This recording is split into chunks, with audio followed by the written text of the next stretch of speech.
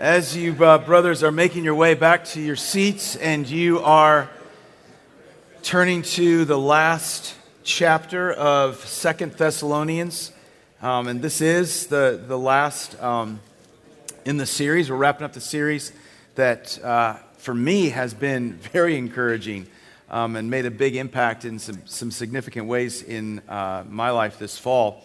I did want to mention the series that we're going to be starting 3 weeks from today. I've been thinking about this a lot and pitched it to Barton back in November, talked through it. Here's the genesis of this whole thing. I'm more and more, I'm seeing, you and I are experiencing, certainly in the world, and a sense of, okay, how do we as a church move forward in the mess that's being made in our culture and everywhere around us? And then even recently, I know we have been overwhelmed by some of the crime that's taking place in our city and places in our city that are falling apart. Even just this week, brothers, I'm sure you've experienced something similar. I've had 3 close friends be victims of crime this week, and in here in our area of the city even, and just thinking a lot of times, gosh, I'm overwhelmed. And I know the answer. You and I know the answer. The answer is that we've got to battle together in prayer. That really is the battle. But it seems that over the last 3 decades, that prayer in the church, there just seems to be less and less prayer going on in the church. Not that we don't say a prayer when we're in the car, or say a prayer before amen, or say a prayer at our meals, but that call to prayer, but particularly with men, for us to gather on a consistent basis and really labor in prayer, or to just on our own be men of prayer, that seems to have gotten, we seem to have lost that pattern and that power. Now, there's some of you in here who are prayer warriors and are committed to that and committed to that every week. But it is the source. It is where the battle is won. So I thought, gosh, I really want to do a series on prayer, but I don't want to just be like some book on how to pray. I want us to be studying God's word for these things. And so what Barton and I have worked on is putting together a series this coming spring called Prayer, Where the Battle is Won. And we're going to be looking at some of the key prayers and those moments in the Old Testament that God used that to move significantly among his people and in his world. And then we're going to be looking at a few of the prayers of Christ himself and seeing the example that was set there. And then we're going to be looking at some prayers of the early church in the New Testament and wanting for us together not only to study what is it, the power that's there, but for us to begin to understand what does that mean for us? Like, how do we battle that way? Any great revival that has ever taken place, certainly in the history of the United States, has been preceded by men who have met consistently to battle in prayer. Like, you can study it and point back to that moment. So I'm really excited about studying these prayers this next semester and seeing how God uses that. As I told you before, as I'm just saying what was said to you by Sandy Wilson, you guys in this room are the most important men in Memphis. Why is that? Is that because of the jobs you have or because of the education you have? No, it's because of the Christ that is in you. You are the most important men in Memphis. Well, our city's struggling and our nation's struggling, and we need to do something. And God's word tells us what that is. And I want to really get into that business next semester. So I'm very excited. January 5th, we're going to start that new series. But today, the last words, verses 6 through 18 in 2 Thessalonians. And before I read the scripture, let's go ahead and look at some of the scripture introduction here so we understand the context. Let's remember the context that we're looking as we read these things. Last week, Barton took us to that place where really the theme that we've had for 1st and 2nd Thessalonians, a faith that stands firm, really brought that home because Paul writes, as Barton said, to hold fast. What does it mean for us to hold fast? And it's interesting. It says the 2 points were hold fast and pray. That amidst these headwinds of persecution, false teaching, and temptation that come at you as men, that come at your families, that come at our churches, that come at us as people, that we are to hold fast and to pray in the midst of that. And then thinking about the book of 2 Thessalonians, these 3 chapters, here's a quick outline that I take from one of my favorite scholars to read. He basically says this, that chapter 1 of 2 Thessalonians is living through difficult times. Chapter 2 of 2 Thessalonians is waiting for the end times. And chapter 3 of 2 Thessalonians is working in the meantime. So living through difficult times, waiting for the end times, working in the meantime. That's the bigger context as we read this. And then let me just talk about this problem, diagnosing the problem that we're about to look at. Paul's going to address a specific problem about these people in the church that aren't working, that they're idle. And of course, scholars have been wondering, okay, what is that? What was happening there? What was going on? Some scholars have said, well, what was taking place in that church in Thessalonica is that because they were so excited about the return of Christ, and they were sure Christ was coming back like any moment, like within days, within weeks, some in the church said, what's the point of getting a job? What's the point of working? It was almost like they were super spiritual. We're just going to hang out and we're just going to wait for the Lord. That was one thought, that's what was happening. Other scholars would say, no, this has to do with something that was very cultural in that time in Greece, and in particular in this area, Macedonia. And that was this patron dependent relationship that very wealthy men often would hire some of those really in order, they give them a job. The job wasn't much. It was almost like a little bit of a welfare, but the idea was, hey, I'm gonna pay you to be my guy. So when we deal with stuff politically, or we deal with stuff even in the church, hey, the way that the guy who's your patron, the way he decides, that's the way you need to decide. It's almost kind of like this relationship that was meant to, carry along people that would help you look good. But the real problem was that these people were doing this. Men and women were doing this and saying, "Gosh, I'm going to go ahead and let this wealthy guy take care of me, and I'll just, whatever he wants, I'll do that thing. I won't have to do very much work."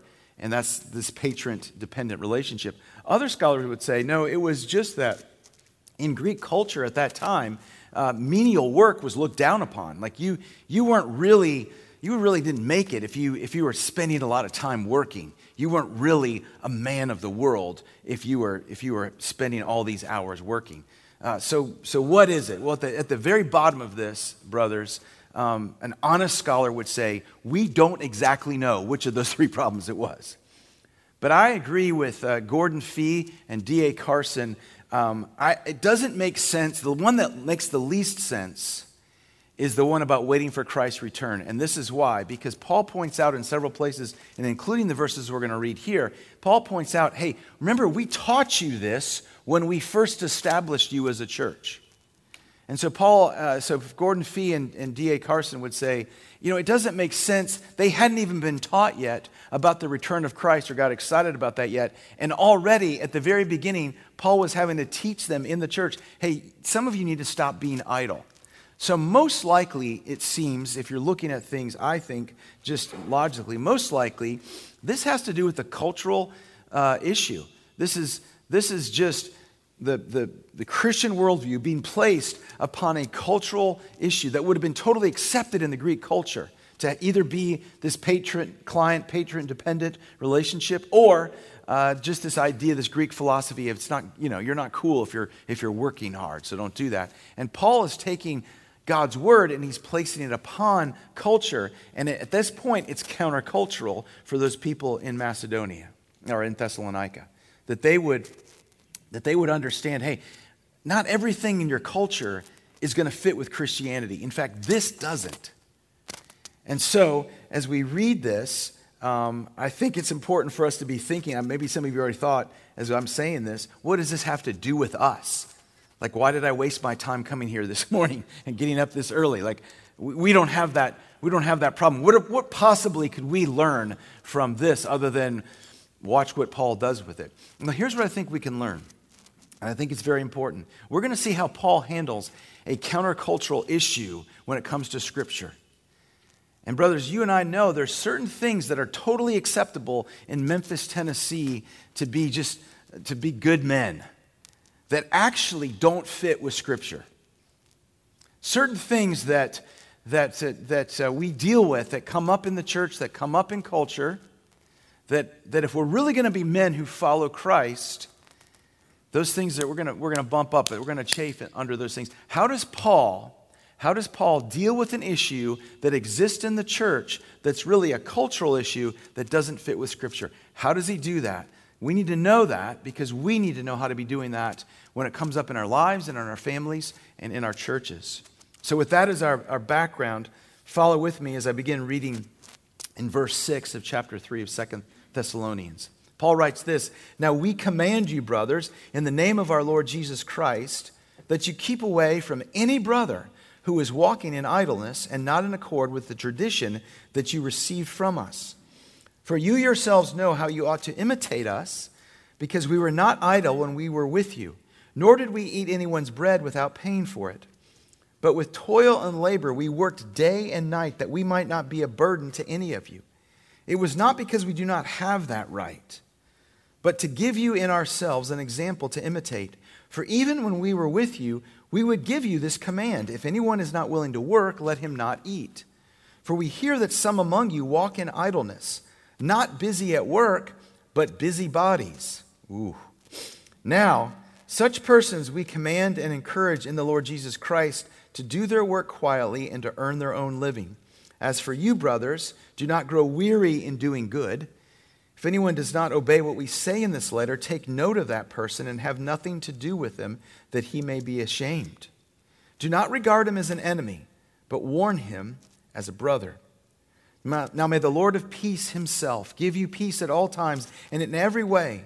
The Lord be with you all. I, Paul, write this greeting with my own hand. This is the sign of genuineness in every letter of mine. It is the way I write. The grace of our Lord Jesus Christ be with you all." Couldn't help as I was studying this to think about maybe two ways in which the issue of work and the issue of being a follower of Jesus kind of come in conflict even in our culture right now. I'll give you two examples. And by the way, I'm not thinking of any of you. I don't have a clue.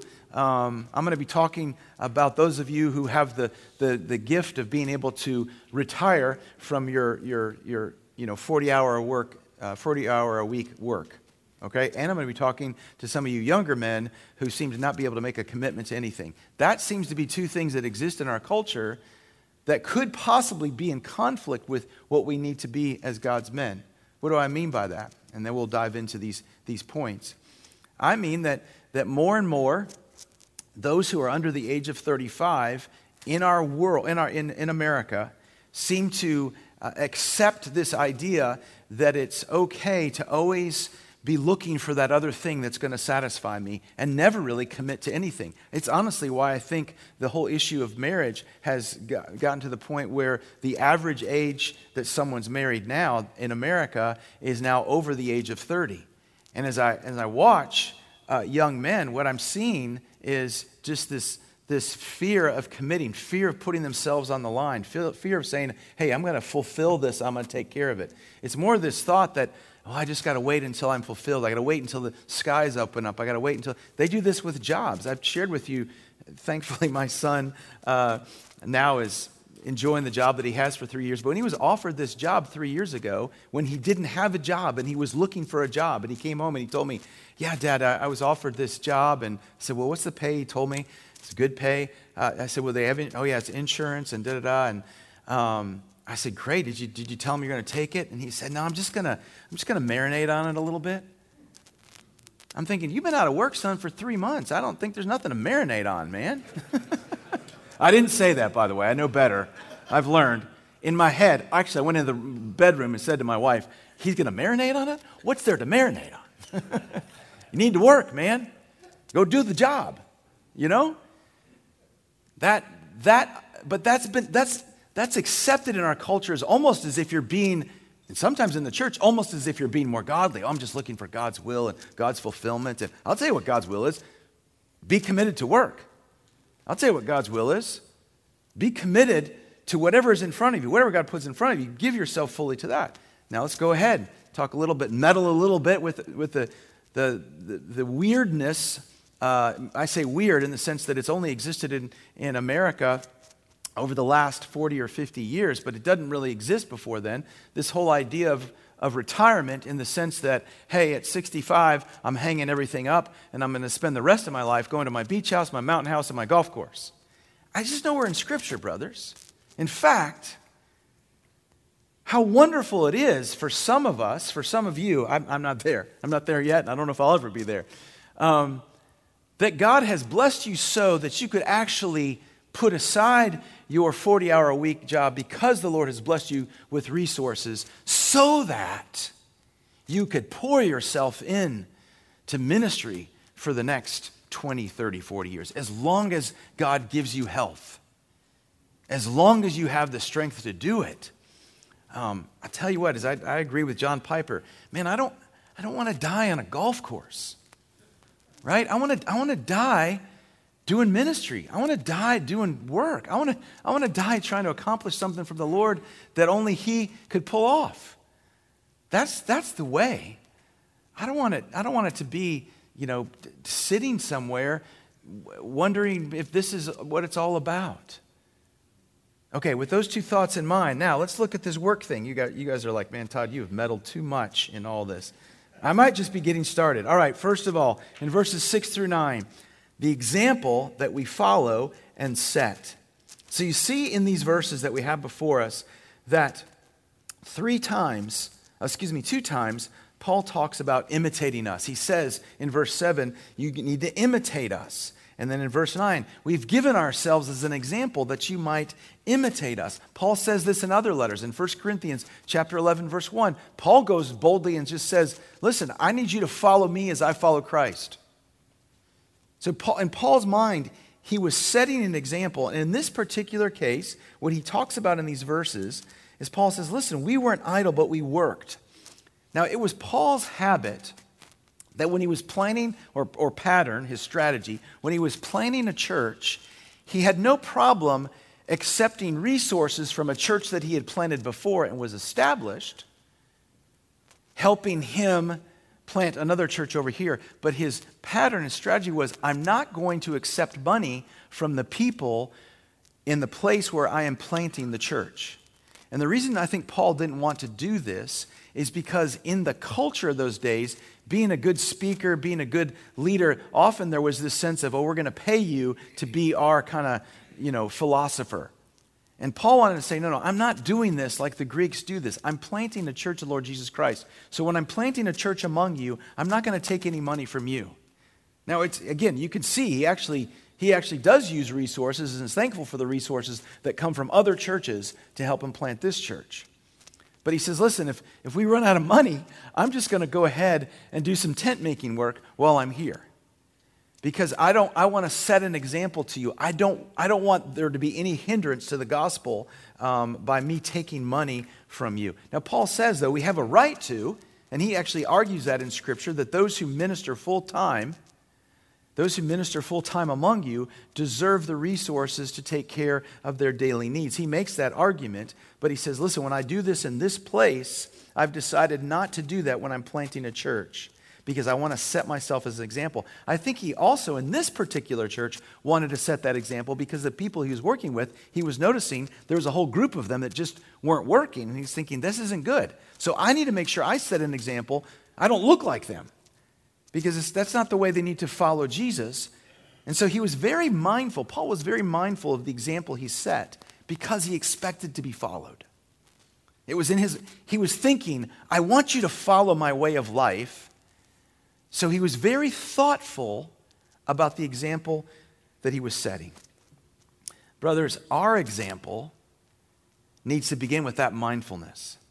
I think we need to have the exact same mindset that Paul had when it comes to, and again, whether you're in this room and you're 10 years old, or you're 25 years old, or you're 35, or you're 75, or you're 85, I think we as men need to be mindful of the example that we should be setting, because we should be setting an example. We should be expecting other men and women to look at our lives, to listen to what comes out of our mouth, and to truly think in our heads, hey, please follow me as I follow Christ.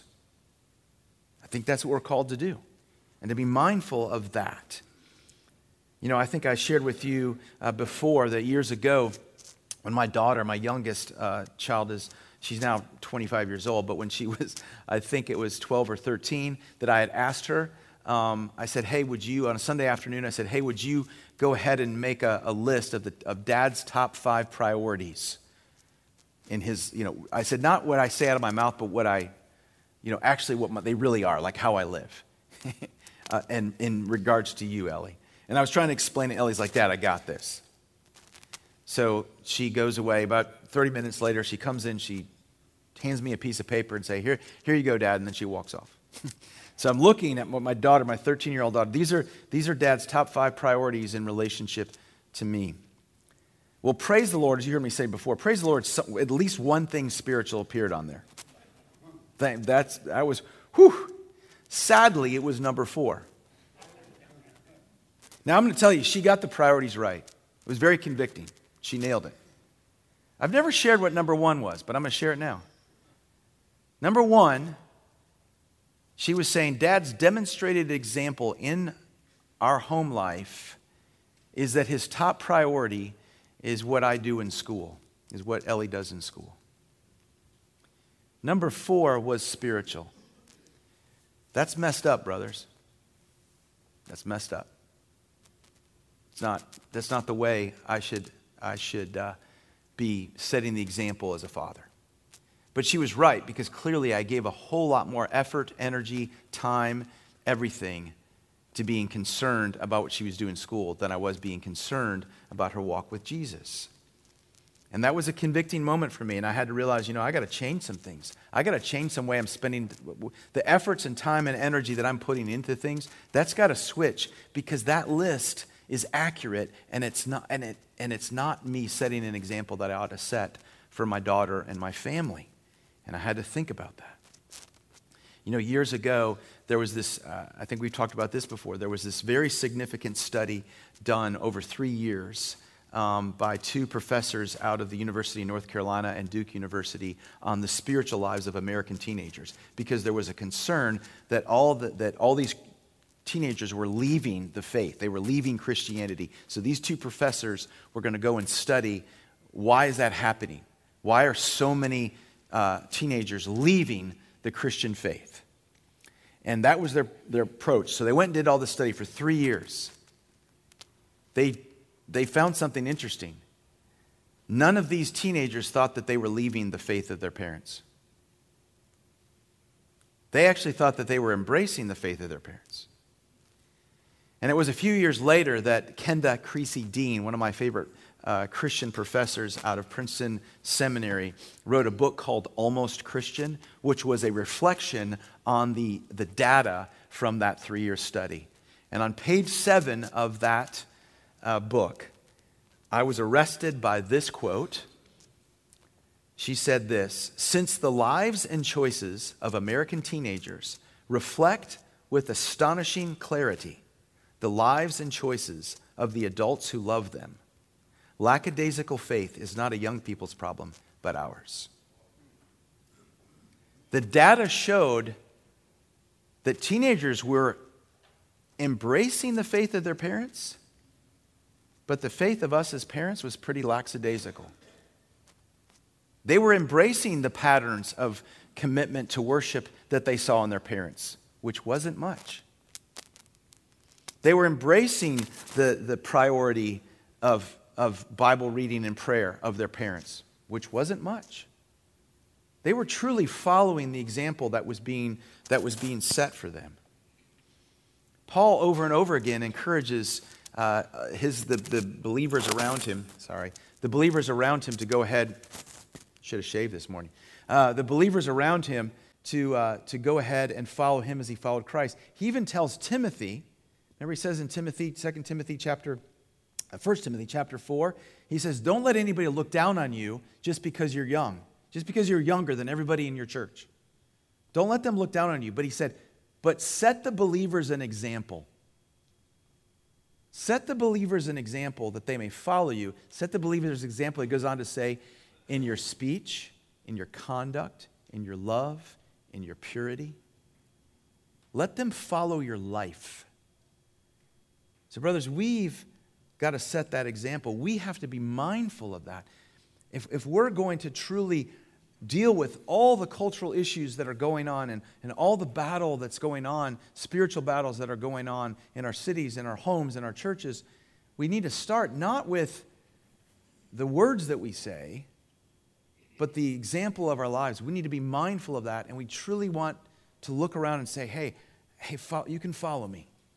I'm not always going to be perfect, but I'm going to be committed to setting an example that any young man in this church, anybody younger than me, can follow. And you young men, as like was said to Timothy, don't let the older men look down at you because you're young. You set the example. You set the example in your church. And in your mind, say, okay, older men, follow me as I follow Christ. The example that we set and follow. Secondly, we see in this passage the teaching we should receive and obey. The teaching we should receive and obey. Paul mentions 4 things in regards to the biblical action to this issue. So he's looking at a certain issue in the church, and he's saying, okay, how do we apply Scripture? What do we do with this? How do we go about this? And those 4 things are there in your notes: the commands, the encouragement, the discipline, and the restoration. So the commands. Paul, remember, is an apostle. So he's speaking, and he says this. He says at the very beginning, verse 6, we command you, brothers, in the name of our Lord Jesus Christ. Paul was careful by the power of the Holy Spirit, and he does this in Corinthians, to separate what he might urge people to do as opposed to what he might command people to. He was to separate his own opinion on some things, because in 1 Corinthians he says, well, this might be my opinion, might be the best thing to do. But then some things he's like, no, this is a command. This is coming from the Lord. And so what he's saying here is, I'm going to use my apostolic authority in the Lord Jesus Christ. I'm commanding you, you've got to do this. And now, of course, it's in the Word of God. I'm commanding you, you cannot be idle. And then in Paul's wonderful way, I think sometimes that's why it's fun to read Paul, unless it's convicting us. But we like when it's convicting others. In verse 11, there's a little bite to Paul's words. Some of you are not busy, but you're busy bodies. And isn't that true? I mean, I'm telling you, we were created to work. God gave us work in the Garden of Eden before the fall. The work is not a result of sin and the fall. The fact that work is hard is a result of sin and fall. But we're going to work in heaven. We were created to work. That's why when men and women choose just not to work at whatever stage of their lives, a lot of things start to unravel. Because we weren't designed to just sit around. We were designed to be building, to be working. So when that happens, we got to work on something, so we start meddling. That's what busybody. So we start meddling in stuff. And that happens, we see it all over the place. When you're idle, you just start meddling in things you shouldn't meddle in. I think about this most when years ago when I was doing youth ministry, and our offices over there right next to the recreation offices, and you'd be about now when you're putting together basketball teams and stuff like that, and man, you'd have some dear sweet moms who love their kids but just have way too much time on their hand. And enough time that they're coming down and they're all concerned about what team their kid's on and why they can't be on that team because they need to be with this friend because their whole life's going to fall apart. These are like 6-year-olds. Their whole lives are going to fall apart if they're on this team instead of that team, and they're giving the recreation director, down the river about you've ruined their lives and this needs to be like this and, all this. And I used to think, the inner city mom, she just doesn't have time to worry about what basketball team her kid's on because she's working. And the idleness has caused these well-meaning moms to meddle in something that honestly just doesn't matter. I don't think any of us were sunk in life because we were put on the wrong basketball team at age 6. When we're not busy, we end up being busy bodies. The command there that we've got to listen to. So when Scripture comes to us, we need to not just be reading and studying God's Word, which we do here.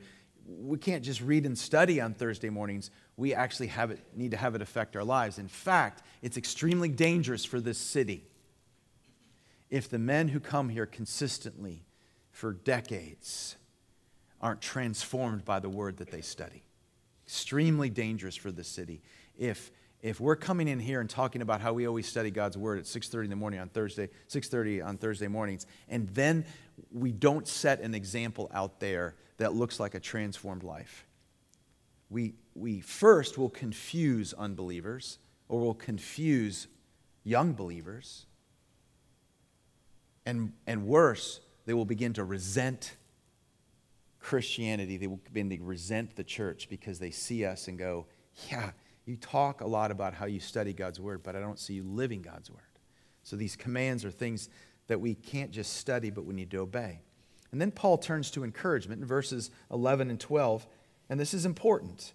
So there are commands, there are something, hey, you need to do this, but then Paul also talks about how to encourage people, how to build them up when they're doing the right thing. So he says, I need you to encourage these idle people to go ahead and work quietly. By working quietly, it just means this: stop meddling. Go ahead and do your work and stop meddling. Help them get a job. Help them move into that. Encourage them that. If you see them doing it, say, good job, man. Way to take those steps. Way to do that. You know, when Zach came to me and said, hey, I'm going to marinate on this a little bit, I went into my room and fussed at Lynn, and we prayed, and I didn't say anything. I'm learning how to be a dad of adult children. And but as soon as he said, hey, I've decided to take the job, like 2 days later, I didn't say, well, thank goodness, you idiot. I didn't say that. I said, man, that's awesome. Really proud of you. Encouragement. We need that. We need that from brothers. We need to be encouraging each other. When let's catch each other doing stuff right. And let's go ahead and build each other up. Paul is saying, let's do that. When you see it done right, build each other up in the Word. When you see somebody following the Word, making a tough decision, making any decision that's a response to God's Word, and let's say it out loud and encourage each other and thank them for being that example. And then Paul turns to discipline. He's mentioned it early. Verse 6, he mentions the discipline when he says, you keep away from a brother who's walking in idleness. And then he really brings it home in verse 14. He says, if anyone does not obey what we say in this letter, take note of that person and have nothing to do with him, that he might be ashamed. Paul's saying, you need to take this seriously. You don't just look at it, talk behind their backs and say, man, that guy probably should be doing differently. It says, no, what you do as brothers in Christ is you go to them, you make it clear to them the command, you try to encourage them, but if they're not going to do this, then you know what? You need to go ahead and deal with them in such a way that they become aware of it. Now, I know in our culture right now that they become ashamed. That seems terrible. It wasn't to shame them, but it was to make them aware that they ought to be ashamed. Listen, I can't hang out with you when you're doing that as we try to walk with Christ. If you're going to do that, I can't be there with you. If that's what's going to happen at the party, I think I need to stay here. Not because you're self-righteous, but because you're making it clear that's not how we walk as brothers in Christ.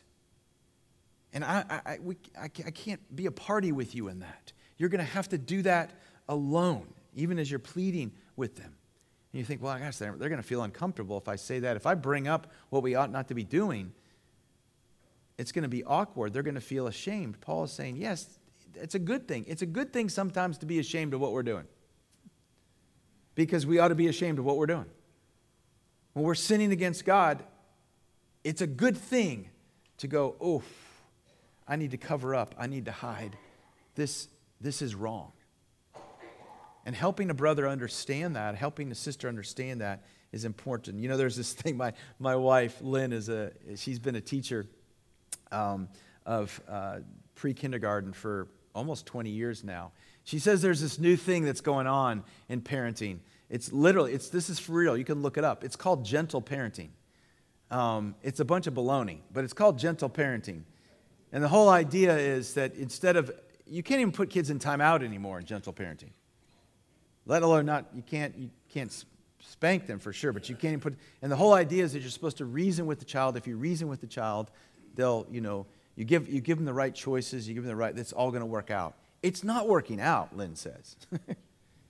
It's not like, she says the classes are becoming more and more chaotic because these parents are trying to reason with a 4-year-old who is, according to Scripture, born a sinner. And it's not. Sometimes I think we are sadly applying that even as we walk together as brothers in the church. It's like we're doing gentle brothering. I don't want to offend him too much. I don't want to say, hey, we probably shouldn't do that. I don't want to get up in his business. Let me just tell you about me. Please get up in my business, brothers. Please. If you see me ever mistreating my wife, if you have a concern about the way I speak to my wife and you see it, please come ask me about it. If you see me in a place I shouldn't be, if you see me interacting in a way I shouldn't interact, please come challenge me on it. If I speak a word from here or my Sunday school class or on Sunday morning and you're like, man, something's off, please come ask me about it. Because like the song says, prone to wander, Lord, I feel it. Prone to leave the God I love. I want to follow Jesus, but I know my sinful heart, and sometimes I do this. Please come get me. Please. Please risk our friendship and kindness to come after me and say, Todd, I'm here to bring you back. Please do that. I'm counting on you doing that. My wife is counting on you doing that. My family, my church is counting on you doing that. It's important. And if it's tough, hang in there with me. And do the discipline that I need. It's important for my spiritual faith. It's important for this whole church. And then finally, restoration, the fourth word, restoration. I love what Paul says in verse 15. He says, do not regard him as an enemy, but warn him as a brother. So the point of discipline is this, and this is beautiful. Discipline in the church, in fact, God's discipline of his people in Scripture is always meant to be restorative, not punitive, especially since after the cross. Christ has already paid for your sins, brother. You can't pay for it. So when God disciplines you, the discipline is intended to bring you back, not to make you pay. You never could pay. He's trying to draw you back in. And he says in the same way, when we have discipline with each other, when we approach each other, let's do it for the sake of bringing each other back. When you say to me and confront me and say, Todd, I can't be with you in that, and I'm really concerned about you, and you know what, I don't know if we can, I'm not going to pretend like this doesn't exist, and I can't just have a casual conversation with you, Todd, until we deal with this. I'm like, well, that's weird. You're pulling away from me as a friend. No, you're not. You're treating me as a brother. You're not regarding me as an enemy. You're trying to say, come on, man, get back, come back. And that's what it means to administer discipline in the church. It's you're seeking restoration. It's a beautiful thing to have happen.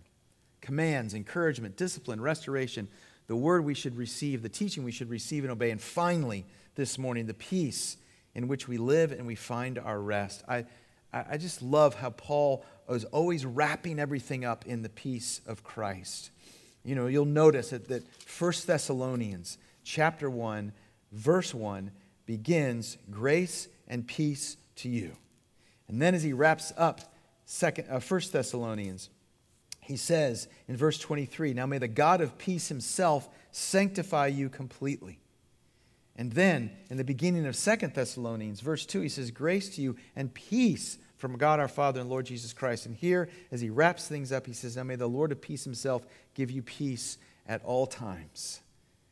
And notice in verse 23 of chapter 5 of 1 Thessalonians, and here in verse 16, he says that God, the God or Lord of peace himself.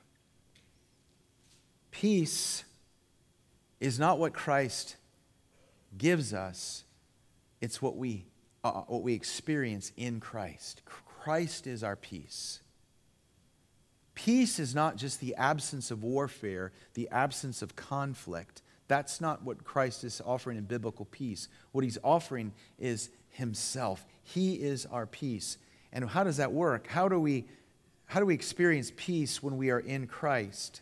It's this, brothers, that you and I are absolutely secure in this life. Nothing can happen to us that is not in the hands of our God, who is peace himself. Nothing.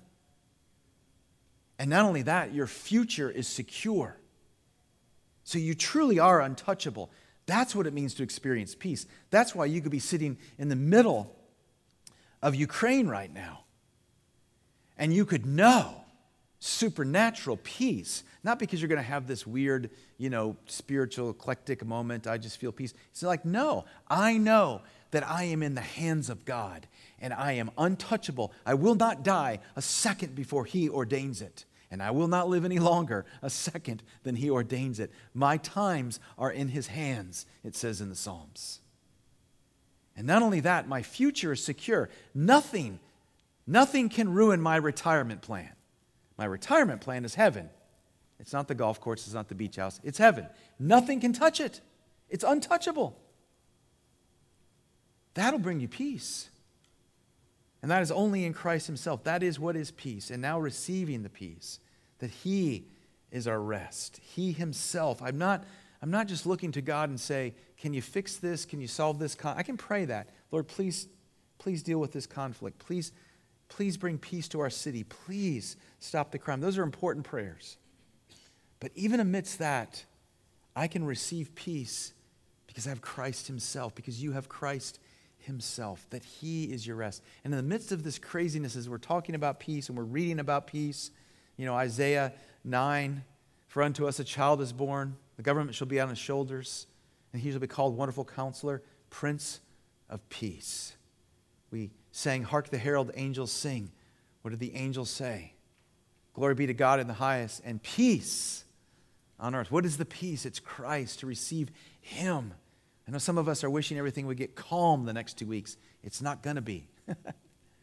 That's okay. You are secure in Christ.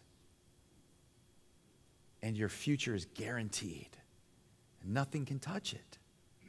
So amidst the craziness, you can experience the peace of Christ. Brothers, as we close this time, I'd ask you to stand, because I'm going to pronounce the benediction that Paul pronounces for these Thessalonians. Standing firm in our faith. Brothers, let's stand firm in our faith. Let's not be shaken. Don't weaken. Don't weaken. Now receive what Paul writes. Now may the God of peace himself sanctify you completely, so that your whole spirit, soul, and body would be kept blameless until the coming of our Lord Jesus Christ. He who calls you is faithful, and he will surely do it. Amen. Thank you, brothers.